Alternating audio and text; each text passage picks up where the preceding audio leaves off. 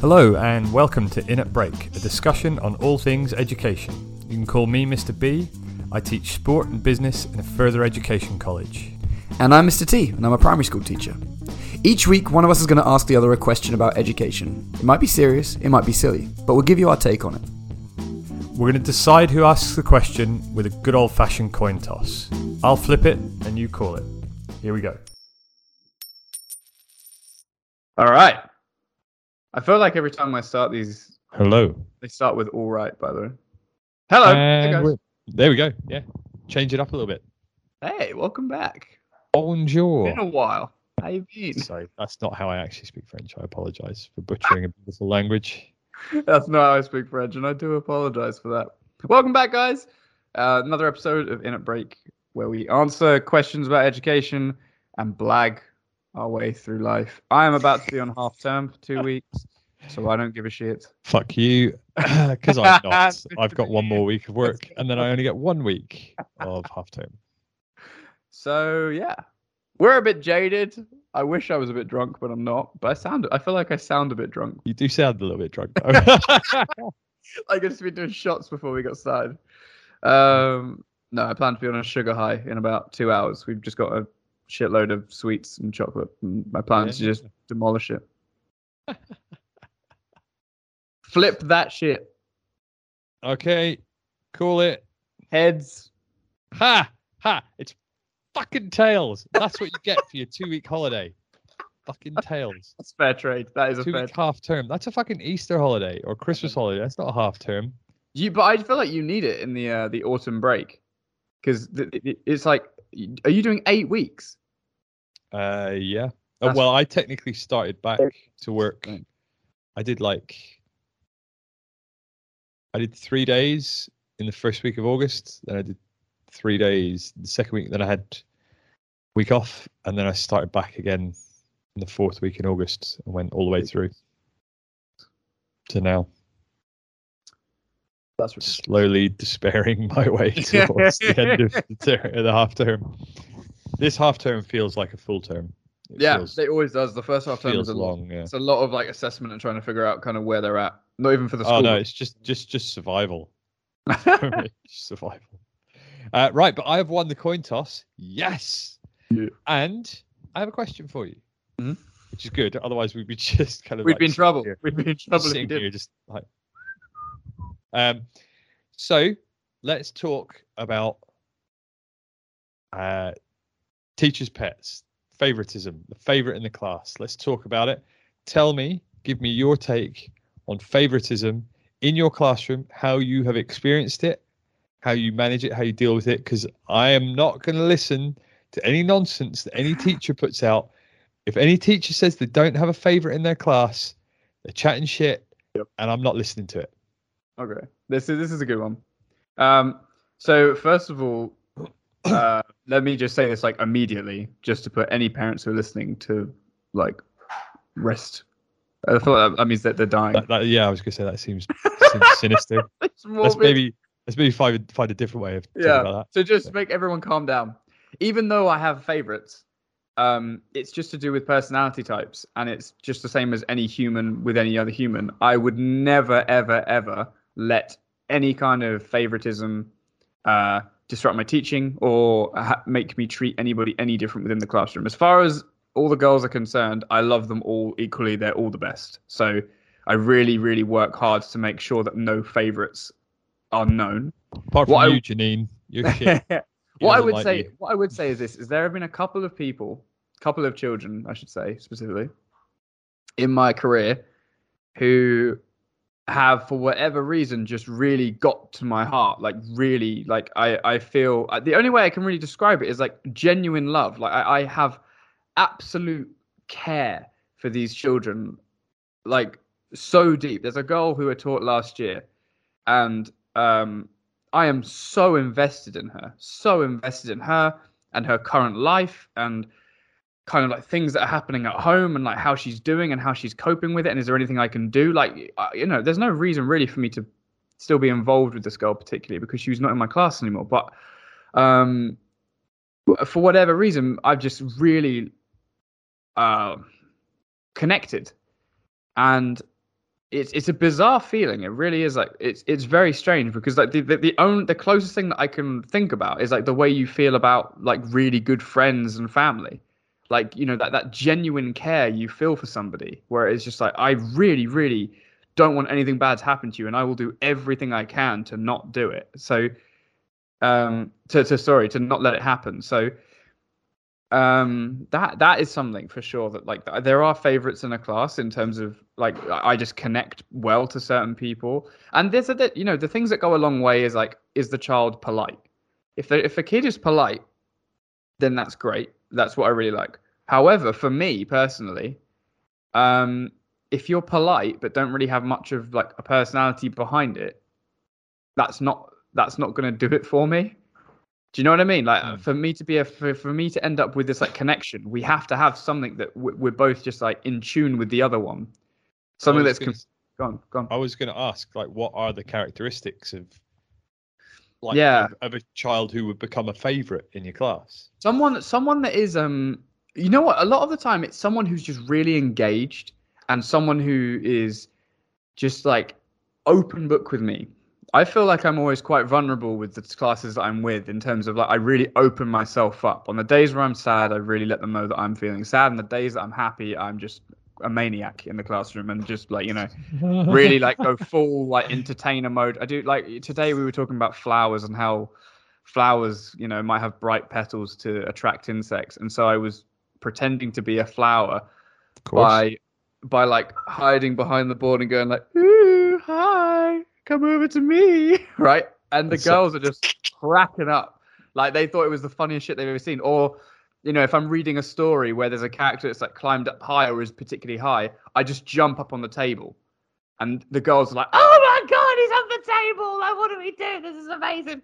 So, you know, there's a bit on there's a bit in George's Marvelous Medicine, which is a Roald Dahl book, in case people didn't know, but where he gives his grandma medicine and it makes her really, really tall. And so I jumped up on the table to be the grandma and was like acting out being this grandma on the table, you know. It's like I really go in with this stuff. And I feel like when a kid is then vulnerable back to me, I'm like, okay, we've got an understanding here. There's something a lot deeper going on here than just you come in, I teach you things, you go home. And I think that's something that people really don't realize if you're not a teacher, potentially, that that deep connection does happen, and those moments do happen. The thing that I would say that I really have to be aware of, and I really work hard to get on top of, and I see other people let it slip, and it bothers me when this happens, is it's more the other way, that when problems come up where you really don't like the personality of a child and they are particularly difficult, not necessarily like challenging behavior wise. I'm not talking about a kid that keeps calling out and it keeps being horrible, because for those things you can kind of deal with it. Just people whose personality just does not click with yours. Like if you were an adult, I'd probably just think you're a prick. But because you're a kid, it's like, okay, you're learning these things you don't quite know yet. Maybe you are just a prick, but like, you know, I'm not saying. What are those characteristics then? Because you've mentioned behavior there, and I think a lot of people will get confused with that and will think that poor behavior, disruptive behavior in a class is the same as. No, that's not true. I've never disliked any of the kids in my class who have been like badly behaved. Because there's normally something behind that. You know what I mean? Like in my first year, there were two boys in my class who were both badly behaved. One of them was a traveler, so he was like, found it very difficult to connect with his dad. His dad would just leave for like days at a time, couldn't see him. It really fucked him up and made it very difficult for him to connect with people. He was very on guard all the time. And I was like, I understand that. It took a lot of work to get through to him. We did a lot of stuff like going outside and just playing football, just me and him. And we're not even talking. We're just playing football. And then over time, he started talking. And then over time, I started talking. And then we kind of built up a relationship, which was really nice. But there was something behind that. And then the other boy in my class also had another thing where like his dad, he had like a couple of dad issues, and his dad would be leaving and his mom would be kind of like getting in a new dad, like a new boyfriend. And then the boyfriend would go and then he'd be kind of confused. So in my second year, the boy who was really misbehaving was a boy who had really severe ADHD and autism. which is really difficult. That's not his fault at all. That really isn't his fault, and you cannot. There's not his personality. I loved. I think about him all the time in terms of like, I wonder how he's doing now. I wonder how his year's going. I wonder how he's responding to things. And then obviously the school I'm at now is a bit different in terms of the children that attend. So I don't really have behavior issues anymore. But that can't be true. There must be behavioral issues somewhere. Like really, there's just really none. Like there's a couple of girls who sometimes get in a bit of trouble, but for the most part, it's selective and you're around like a certain type of person. And so I think that a lot of the people there, like, and obviously as well, like the if you're able to pay, I think that we figured out the other day that it's 120 grand to go from reception until the end of your GCSEs. 120 grand for you to do that. So if you've got the money to do that, odds are at home it's probably like fairly cushy, right? Like you're not living meal to meal. You're probably fine. So there's a whole other thing for that. But anyway, your question was about what it is that kind of makes someone not click, and it's never behavior. Behavior is not the problem. The problem normally is a lack of awareness, and it's normally the children that, without this being the problem, it's the stereotypical only child syndrome type people. I'm not saying it's only children that are the problem. I'm not saying that. I'm just saying that do you know what I mean when I say that? Like that kind of vibe of someone who's like not really aware that there are other humans in the world except them, and that there are other people. Those kind of people really grate me, because I'm thinking there are other people in this room who need me, and I'm having to spend time right now talking to you about this shit that you don't actually need me for. So a lot of the time it's something, and a lot of the time those people will come to you with problems that aren't actually problems, and a lot of the time, again, this is absolutely never ever the child's fault, really. It comes from somewhere. 9 times out of 10 that particular child has got a parent that has done this to them in some way.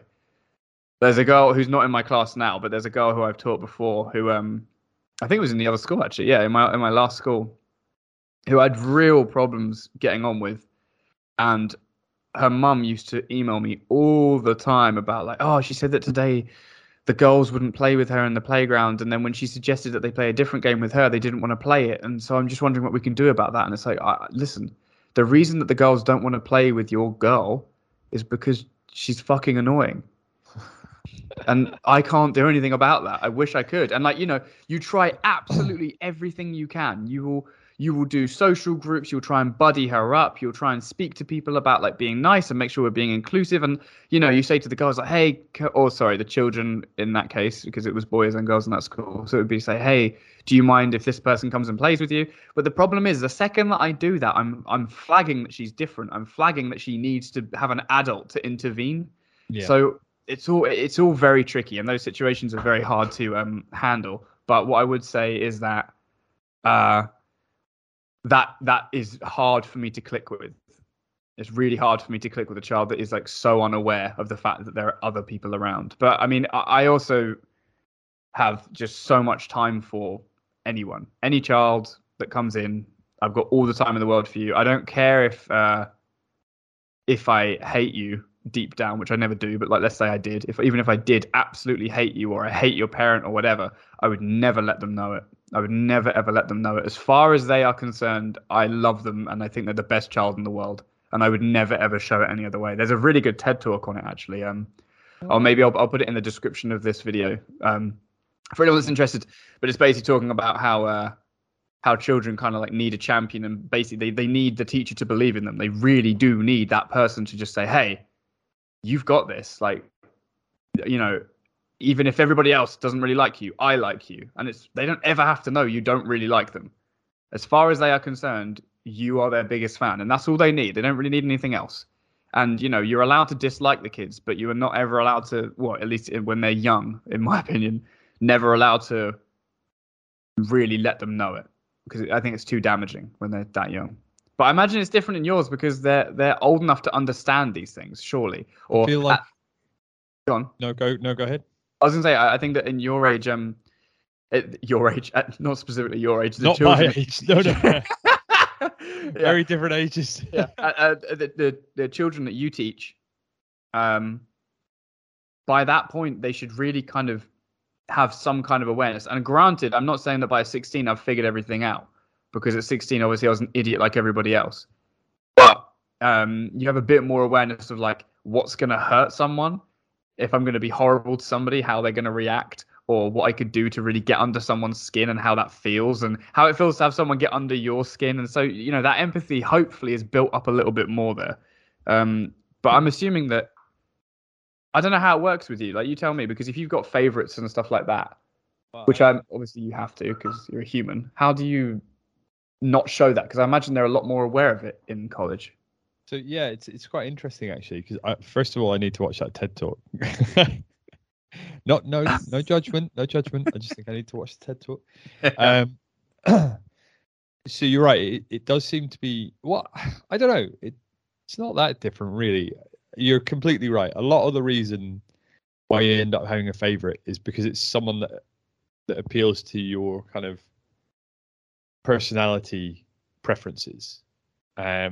So I like people who will work hard, who will try hard. And I like people who are happy people. So, you know, there's no magic formula. If you're happy and work hard, we're likely to get along. Right. You know, whether you get the answers right or wrong, whether you're good at the task I set you or not, if you're giving it your all and you're a happy person who's engaged and enjoying themselves, then I'm probably gonna like you.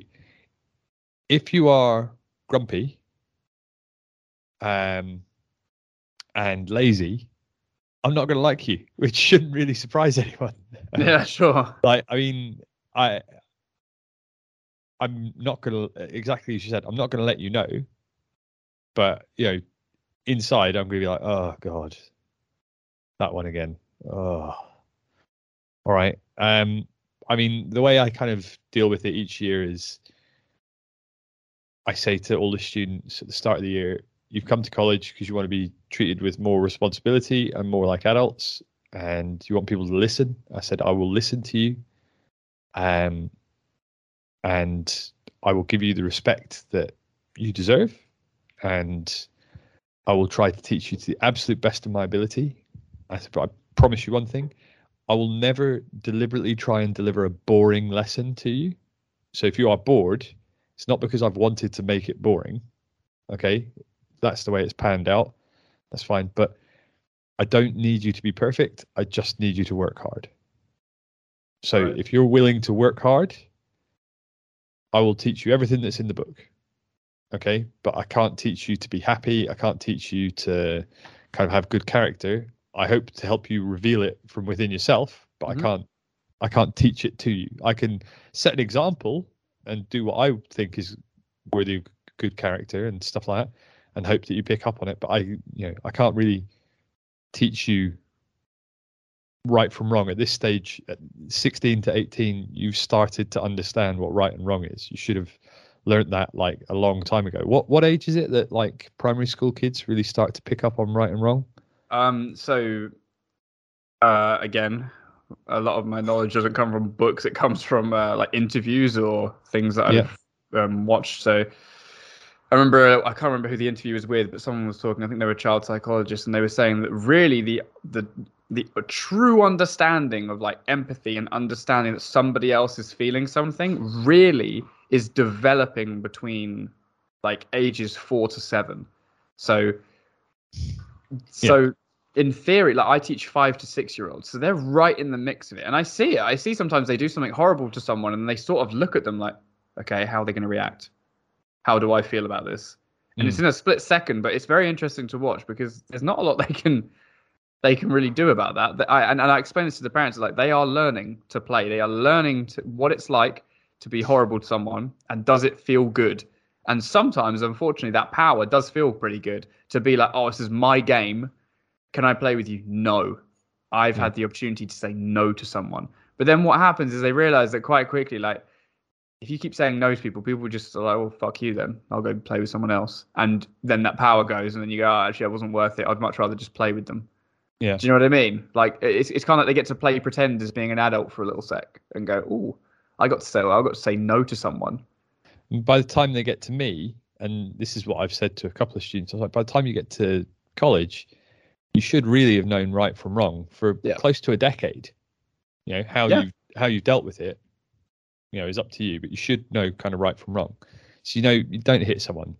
It's not nice. Don't steal from someone. It's not nice. I think like those, like hitting someone, if you're putting your hands on somebody else as a teenager,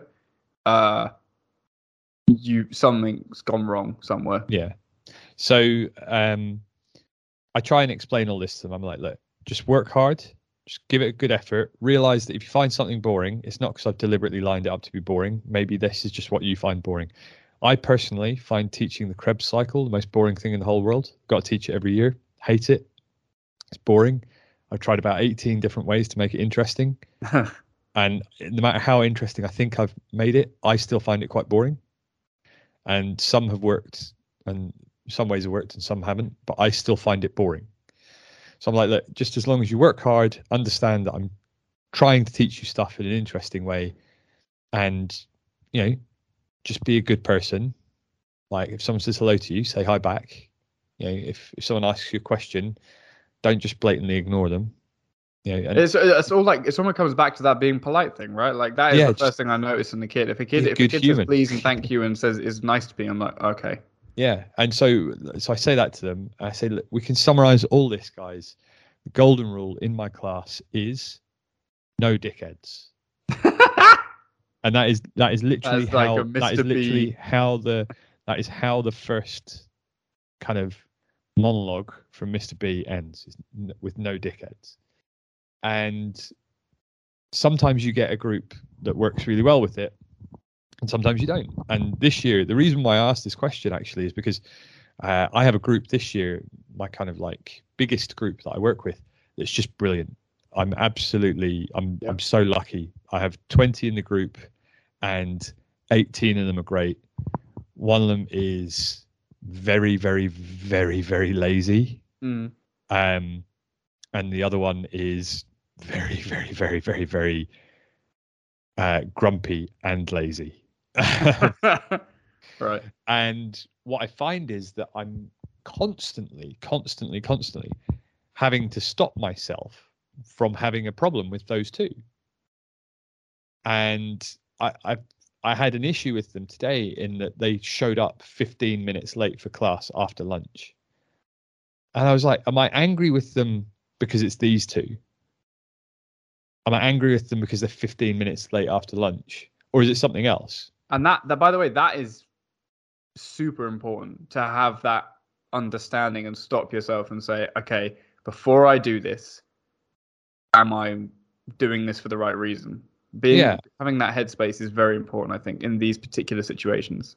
And so the conversation with those two went along the lines of, guys, why are you 15 minutes late back from lunch? Oh, we went to the shop. Okay, yeah, but everybody saw you going towards the shop when they were walking back. So you should have known that you weren't going to make it in time. Oh, we thought we could make it. It's okay, look, guys. This is the third time I've spoken to each of you in the last week about your behavior. I said, if this was just a one-off, I probably wouldn't really have a problem with it. But I said, 3, that's habitual. Do you understand what that means, guys? That means you're making a habit of this. You're making a habit of stepping over the line that we started at the start of the year. We drew a line and we said, this is the acceptable behavior, and you're stepping past it consistently now.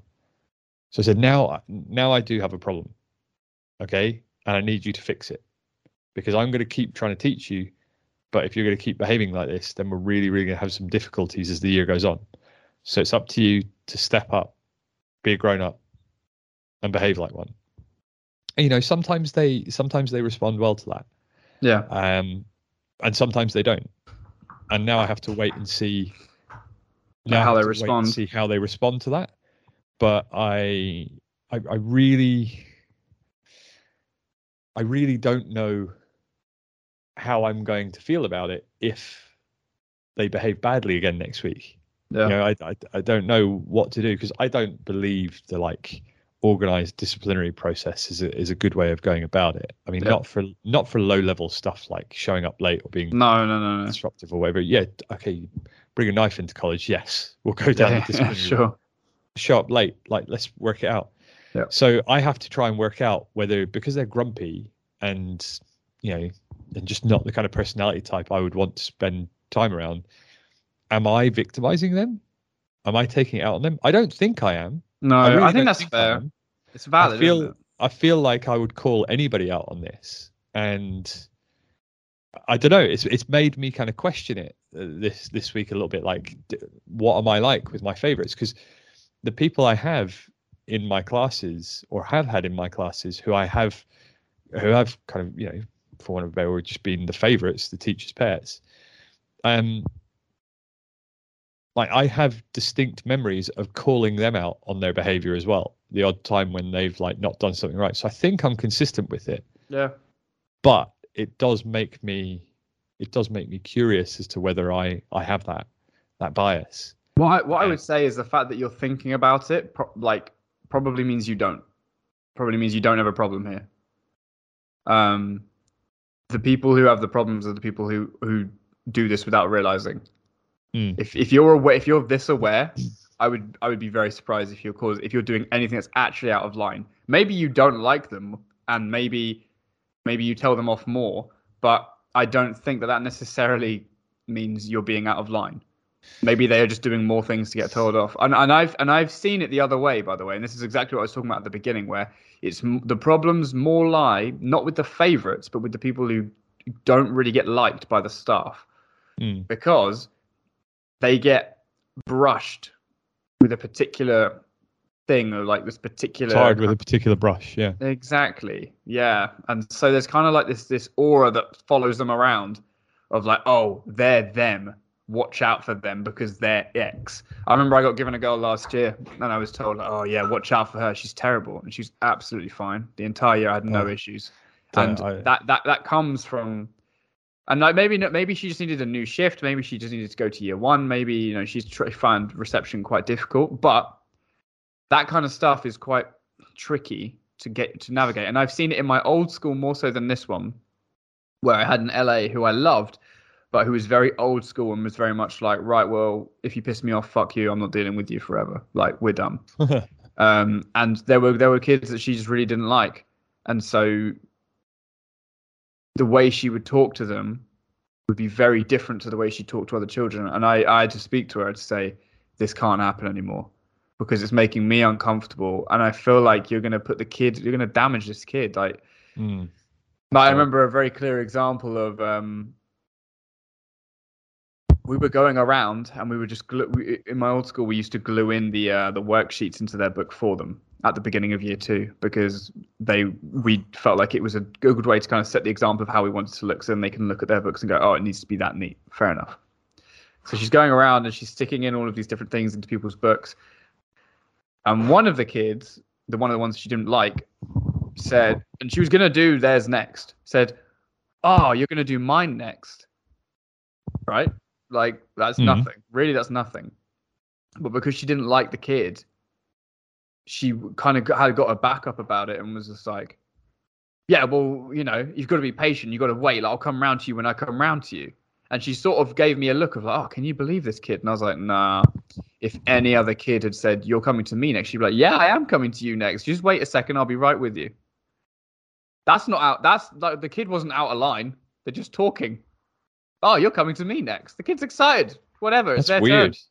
Do you know what I mean, though? Like, I saw that and I knew exactly why she reacted that way, because she really did not like that kid. They just didn't get on.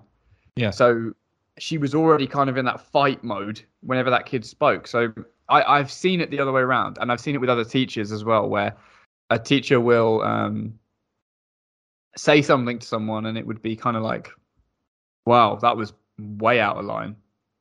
Why did you do that? Why did you say that? And it is difficult, man, because if I'm not in the class, I don't understand the dynamics. I don't understand if that's just the way they talk to everybody. Like, it's very tricky to say, hey, that was way out of line. But I have seen it before, and it is it's a thing that I don't ever want to get caught up in, and so I'm always aware of it. And it sounds like you are too. Yeah, I mean, I'd hate to be that person who does that. Like, I'd struggle. I mean, I will say as well, I think I've identified two types of student who always stand a better chance of being in my good books, if you know what I mean. Yeah. Like I always try and think of them as like video game classifications. I try and give them a little name, underdogs, and I suppose enforcer is not quite the right word, but I talk to my students all the time, early in the year especially, about how I want them to become like a self-policing group. So I give them the character talk and the no dickheads talk early, and then that's followed quite soon after that of, you know, hopefully you guys will become a self-policing group. So if you see someone acting like a dickhead, rather than wait for it to get to me, for me to say, stop doing that, why don't one of you step in and say, hey, look, come on, mate, that's not really on. Yeah. Can you That's stop? good. And so in my first year of teaching, I had a kid who was just the perfect kind of advocate for like self-policing groups. He led the group immaculately. It was flawless how he got through the year. Everybody loved him. Whenever we had to like partner up or team up, everybody wanted to be his partner or in his team.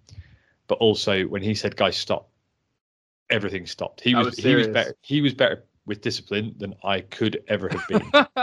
He was amazing, absolutely amazing. Right. Then in my second year, I didn't have anyone for that. And it was so difficult because one boy thought he was, and he wasn't. He tried very hard to be, but no one listened to him. Which was kind of sad to see as well, because I was hoping that he would get the respect that I was hoping would come from him having like a bit of a moral stand on things, but it never quite got there. But it was a bit sad to see we didn't have anyone. And then this year, there's another boy who's shown up who, in this group that I really enjoy working with, who again has really meshed the whole group, brought everyone together, really kind of stands out, and everybody wants to pair up with him. Everybody wants to team up with him. And, you know, as a result, the group is working in such a kind of smooth and easy way to work with. So I always find that kind of appealing, not because they're the popular kid either or anything like that. They're not super popular. They're just that kid that everyone's like, oh, okay, cool. They're not. It's almost like around. they're principled, right? They just know exactly what they determine is like okay and not okay, and then they push that out and say, I'm not afraid to kind of stand up for that. The two examples have also been very engaged and very willing to like have fun, but also they know exactly where the line is and they will not cross it. I talk to parents about this quite a lot, parents' evenings, where I say that there's a line where funny becomes rude, and you have to know where that line is, and it goes kind of like the scale goes from like cute, funny, cheeky, rude. Yeah. And as long as you kind of stay in that cheeky grey area where it's like, oh, like that was funny, you're all right. And I feel like that's sort of where I draw the line. That's where those guys sit. They sit nicely in that. And it's interesting because my colleagues have another boy in one of the classes they teach who has embodied this for the last year and a bit. And he's been brilliant, like absolutely brilliant. And he won a big college award last year because of it as well. But I don't teach him. I just know of him, and I'm so jealous that like they have this functioning group that just works so well. And then the other kind of classification that I have in my head is the underdog, like that student who like no one has any expectations of them, but they just work their butts off and they kind of defy the odds and they do a great job. And often, and this is not to say this is always the case, but often what has happened has been that the underdog in my class has been someone who has an EHCP, like quite a lot of high level additional learning needs. And I have one boy in my class. Wait, hang on, just to clarify for people what an EHCP is. Yeah, so an EHCP is an education, health and care plan.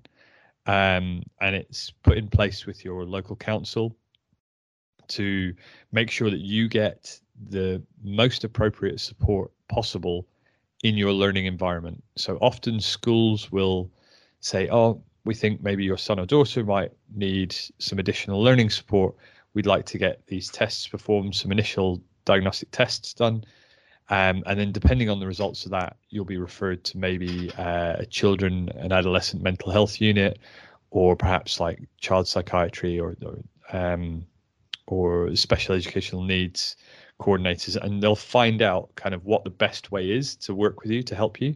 Now, sometimes you can get an EHCP later in life. So as you kind of hit like, 14, 15, 16, it might still happen, but often they're a bit reticent to give you one of those as you get older. They think like, oh, you've gotten through this much schooling now, so if we put an EHCP in place, like they become increasingly difficult to get a hold of as you get older. Exactly. Because the attitude tends to be, you've gotten this far. Exactly that. And it costs money. It costs money for the council. The council have to pay extra money for that extra support. So normally we teach quite a high volume of EHCP learners, and their needs might be anything from requires an individual room for any exams, requires a reader or a scribe for an exam, through to cannot hear loud noises. If they hear a loud noise, they'll have a panic attack. And then there is quite a brilliant EHCP, which I'll talk about in a little bit, that I've seen from one, which I think is a work of art. But generally, EHCP learners are people who the general public would view them as a little bit of an underdog in the classroom. They need a little bit of extra help, and they might struggle in certain areas of the lesson. And for the most part, I would say 80 to 90% of the EHCP learners I've worked with have bucked that trend, defied logic, and have been brilliant. Absolutely brilliant.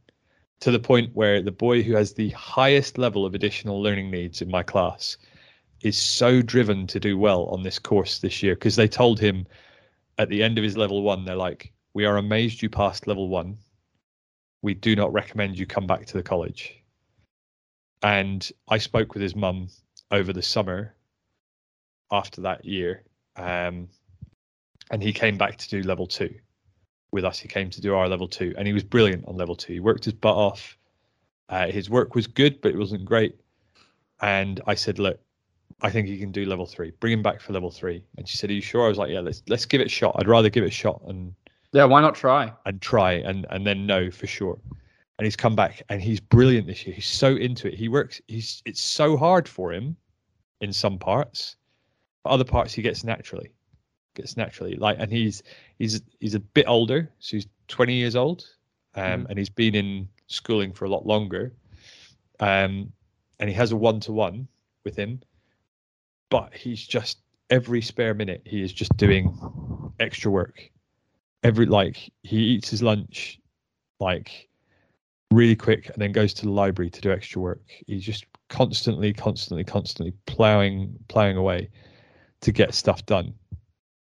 And he's been great. He's been really, really good. And that endeavor, that drive, that determination to kind of buck that trend of people sneer at me or look down on me for needing this additional support, that will always win me over. You will always be like one of my favorites for that. I will always respect that kind of hard work for not backing down almost. Exactly. Yeah. And so I find that really endearing and something that makes me like very, very happy to see. Yeah, so, I would agree. Like I do feel that as well. Like I totally get that underdog feeling and of you have done it, you have you've defied the odds. Like I had it with a kid in my last school where he couldn't read at the beginning of the year, couldn't read anything. And by the end of the year was reading books on his own. Like, the books weren't crazy, but he was reading books on his own. And people were like, yeah, he needs to go to a special school. And I was like, no, he doesn't. He just needs someone who's just not going to stop with him. Fuck? And we literally, that poor kid, he couldn't do anything. He'd get in the line and the LA would just flash up letters at him. What's that there? What's that letter? What's that letter? Give me a word that starts with this. Give me a word that starts with this. All day we just peppered him. And then by the end of it, he had it, and I was like, "Yes, mate!" Like, that's awesome, though. But that's making a huge positive impact on someone's life, isn't it? And that's I think that ultimately that's got to be what you're in this for, right? Making a difference to someone, not for the. You'd be surprised, mate, the amount of people. I wish it was. I guess in summary, to wrap it up, from what I can gather from this conversation, we both like polite people. Yeah. We both like happy people. Yeah. We both like people who try hard. I like underdogs, and I also like enforcers, not violent enforcers. I didn't say that. Get your minds away from that, listeners. Yeah. And we both accept that there are favourites in the classroom. I think that's fair to say. Wouldn't you? I think it's weird if you think that humans can't. Yeah. Be more fond of certain humans. That's how it goes. That's how people work. And yeah, I mean, we don't like Janine. Janine can suck it. Janine, get out of here. For full disclosure, I have never taught anybody called Janine. But yeah, Janine, get out of here. Sick of yeah, and sorry, listeners, if your name is Janine, I'm sorry. But no, I suppose that was actually interesting. I thought that wouldn't be quite such a revealing answer. I wasn't quite sure where that question would go. But no, I think that was a good one. I'm curious, do you have a from the classroom this week? Because I have that amusing EHCP and then another little anecdote as well. But if you have a good no, you go, because I feel like I've talked a lot in this episode. I'm down to listen. Oh, not at all. So, well, I mean, I'll talk very briefly about this EHCP. So this Education, Health and Care Plan, which our college has to adhere to if we accept the learner.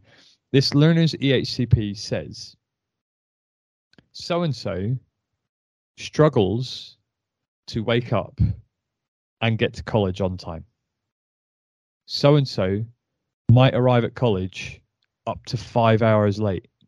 What? Yeah, and I'm just like, okay. So-and-so suffers from severe anxiety and panic attacks when they are challenged on their lateness. Oh, dude. So-and-so cannot be challenged on their lateness. Come on. And I was like, wait, what? How the fuck did this kid get this? This kid has basically got a piece of paper. The kid's written it. This kid has got this piece of paper that says, you can be late, and then we can never even ask you about it. We can't even talk to you about why you're late. That is literally like the kid has written it himself. And by the way, I'm allowed to eat chocolate anytime I want in the class, and no one is allowed to ask me for a piece. And also, anytime that I'm even a little bit late, you're not allowed to say anything to me, and also you're not allowed to say anything to my mum. Yeah, and do you know what's awesome about this whole thing? And I will applaud this. Like, fair fucking play, kid. You've done a good job in getting this to work for you, you know? One of my colleagues didn't know about the not challenging thing. He knew about the lateness thing. And so the kid showed up at 3:15 in the afternoon. Right. When he should have been in for like a 10:30 start. He showed up at 3:15 for the final 45 minutes of his day. Okay. And my colleague goes, so where have you been? The kid said, oh, I'm sorry I'm late, and came in and was quiet. Then went home, didn't have a panic attack, didn't have any issues with anxiety in the lesson for the 45 minutes he was there. Then went home and complained to his mum, and I get this stinking email from his mum saying, we've talked about this. You absolutely positively cannot challenge him about his lateness. He is so upset about it now, which, I mean, I have no reason to think he wouldn't be upset about it. Right. But now that you've challenged him about it, it's really set him back, and we've got to go for another appointment with a child psychiatrist. What? This is ridiculous now. This is why it's imperative that you never, ever, ever challenge his lateness.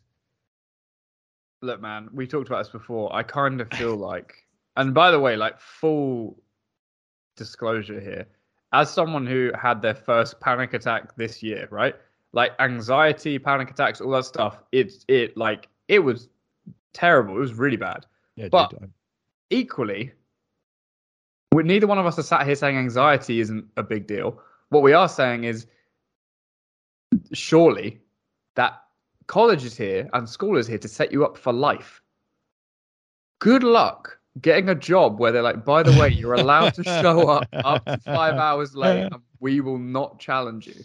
Well, Come on, man. I mean, I want to say to that parent, I did say to that parent, oh, I'm sorry, we do have a policy of at least questioning why someone's late. I mean, especially when we haven't seen them until the final 45 minutes of the day, we need to make sure that they were okay. Yeah, right. Nothing went wrong on their way to college. Even like safeguarding wise, does that not make sense? Yeah. I said, so we do have to ask the question. Perhaps you could have a word with so-and-so and explain that it's not targeted. It's not malicious. It's just we need an answer so that we know that they're okay. So I did say that, but I did want to say, look, if me asking, where were you, is the worst thing you have to deal with in your life, you will have had a sweet, safe, and happy life. Okay. Yeah, for sure. If that is the worst thing you deal with, and if that sets you off with a panic attack, then fuck. I mean, I genuinely don't know how much help you're going to need to get through things. Because, like you said, there has to be a line somewhere, hasn't there? There has to be a limit where it's like this actually just. But yeah, whoever wrote that, I'm guessing that it's some council member on their last day went, watch this. Watch what I'm going to make this college have to do. So that's my EHCP story, and then I've got that really quick one that I sent to you guys earlier about. Yeah, go for it. This goes down as one of my favorite things I've ever heard in a classroom. I set my students the task of designing a healthy meal today for a marathon runner who's in training to run a quick marathon time. So please design a healthy meal. And this group, first of all, one of them goes, could you come over and tell us if this menu is absolute shite? They are definitely in your class. And that is the first time I've heard that child swear in any context. That's the first time I've heard it. And I was like, oh, I never heard you swear before. He's like, oh yeah, sorry. I was like, no. Okay, don't worry about it. Let's go on. I read the menu and it's 2 salmon fillets, some pepper, some balsamic roasted tomatoes. I'm like, wow, cool. These guys are like, they've looked into this. It's delicious, dude. Yeah. I think it was like asparagus, urban lemon, URBAN lemon, urban. And I was like, urban, like urban camouflage, urban, like the opposite to rural. And they're like, no. Like that sauce they put on your chicken at Nando's. I said that's lemon and herb and lemon, herb and lemon. And they're like, yeah, urban lemon. I was like, and it's only dawned on me now, actually, a little while later, that all 3 of them were looking at the same computer screen with this typed on it, and nobody had a problem with the fact that it said urban lemon. And it just made me smile so hard. I was just so happy that this had happened that I was like, guys, I don't want you to be sad. I really need to write this down though, because I have to remember this. It's one of the best things I've heard in here. And they're like, so it's not urban. I was like, no, it's herb, HERB, and totally separate word, lemon. 3 separate words, not urban lemon. And they were kind of like, they blushed so hard. One boy was just like beetroot red. It was so good. It made me smile so much. And I thought, yeah, I can't be angry with these guys. No way. It's just such an innocent little mistake, but it was so cute. So cute. Guys, thank you so much for listening to this episode. I thought this was a good one. Yeah, I enjoyed that. Yeah.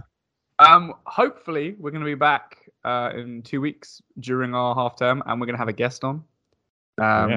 So we will see you then. And until then, if you guys are on half term, enjoy your half term. And if you're like me and you have a normal job, you're not on half term. And I'll see you Monday in the staff room. Enjoy the grind, fuckers. Don't let the man get you down. See you in a bit. Thank you so much for checking out another episode of In a Break. We are everywhere. You can find us on Apple Podcasts, Spotify, Google Podcasts, Amazon Music, and pretty much every podcasting app there is. So if we are not on your regular app, have a look at some other podcasting apps to see if you can find the next episode. if you have any questions for us at all, please send them to in@break@gmail.com. It's great to hear from you. We really, really get a buzz from it. And also it's where we get our questions for the Hands Up episodes, which come up once per term. Make sure you send them directly to in@break@gmail.com. Thank you.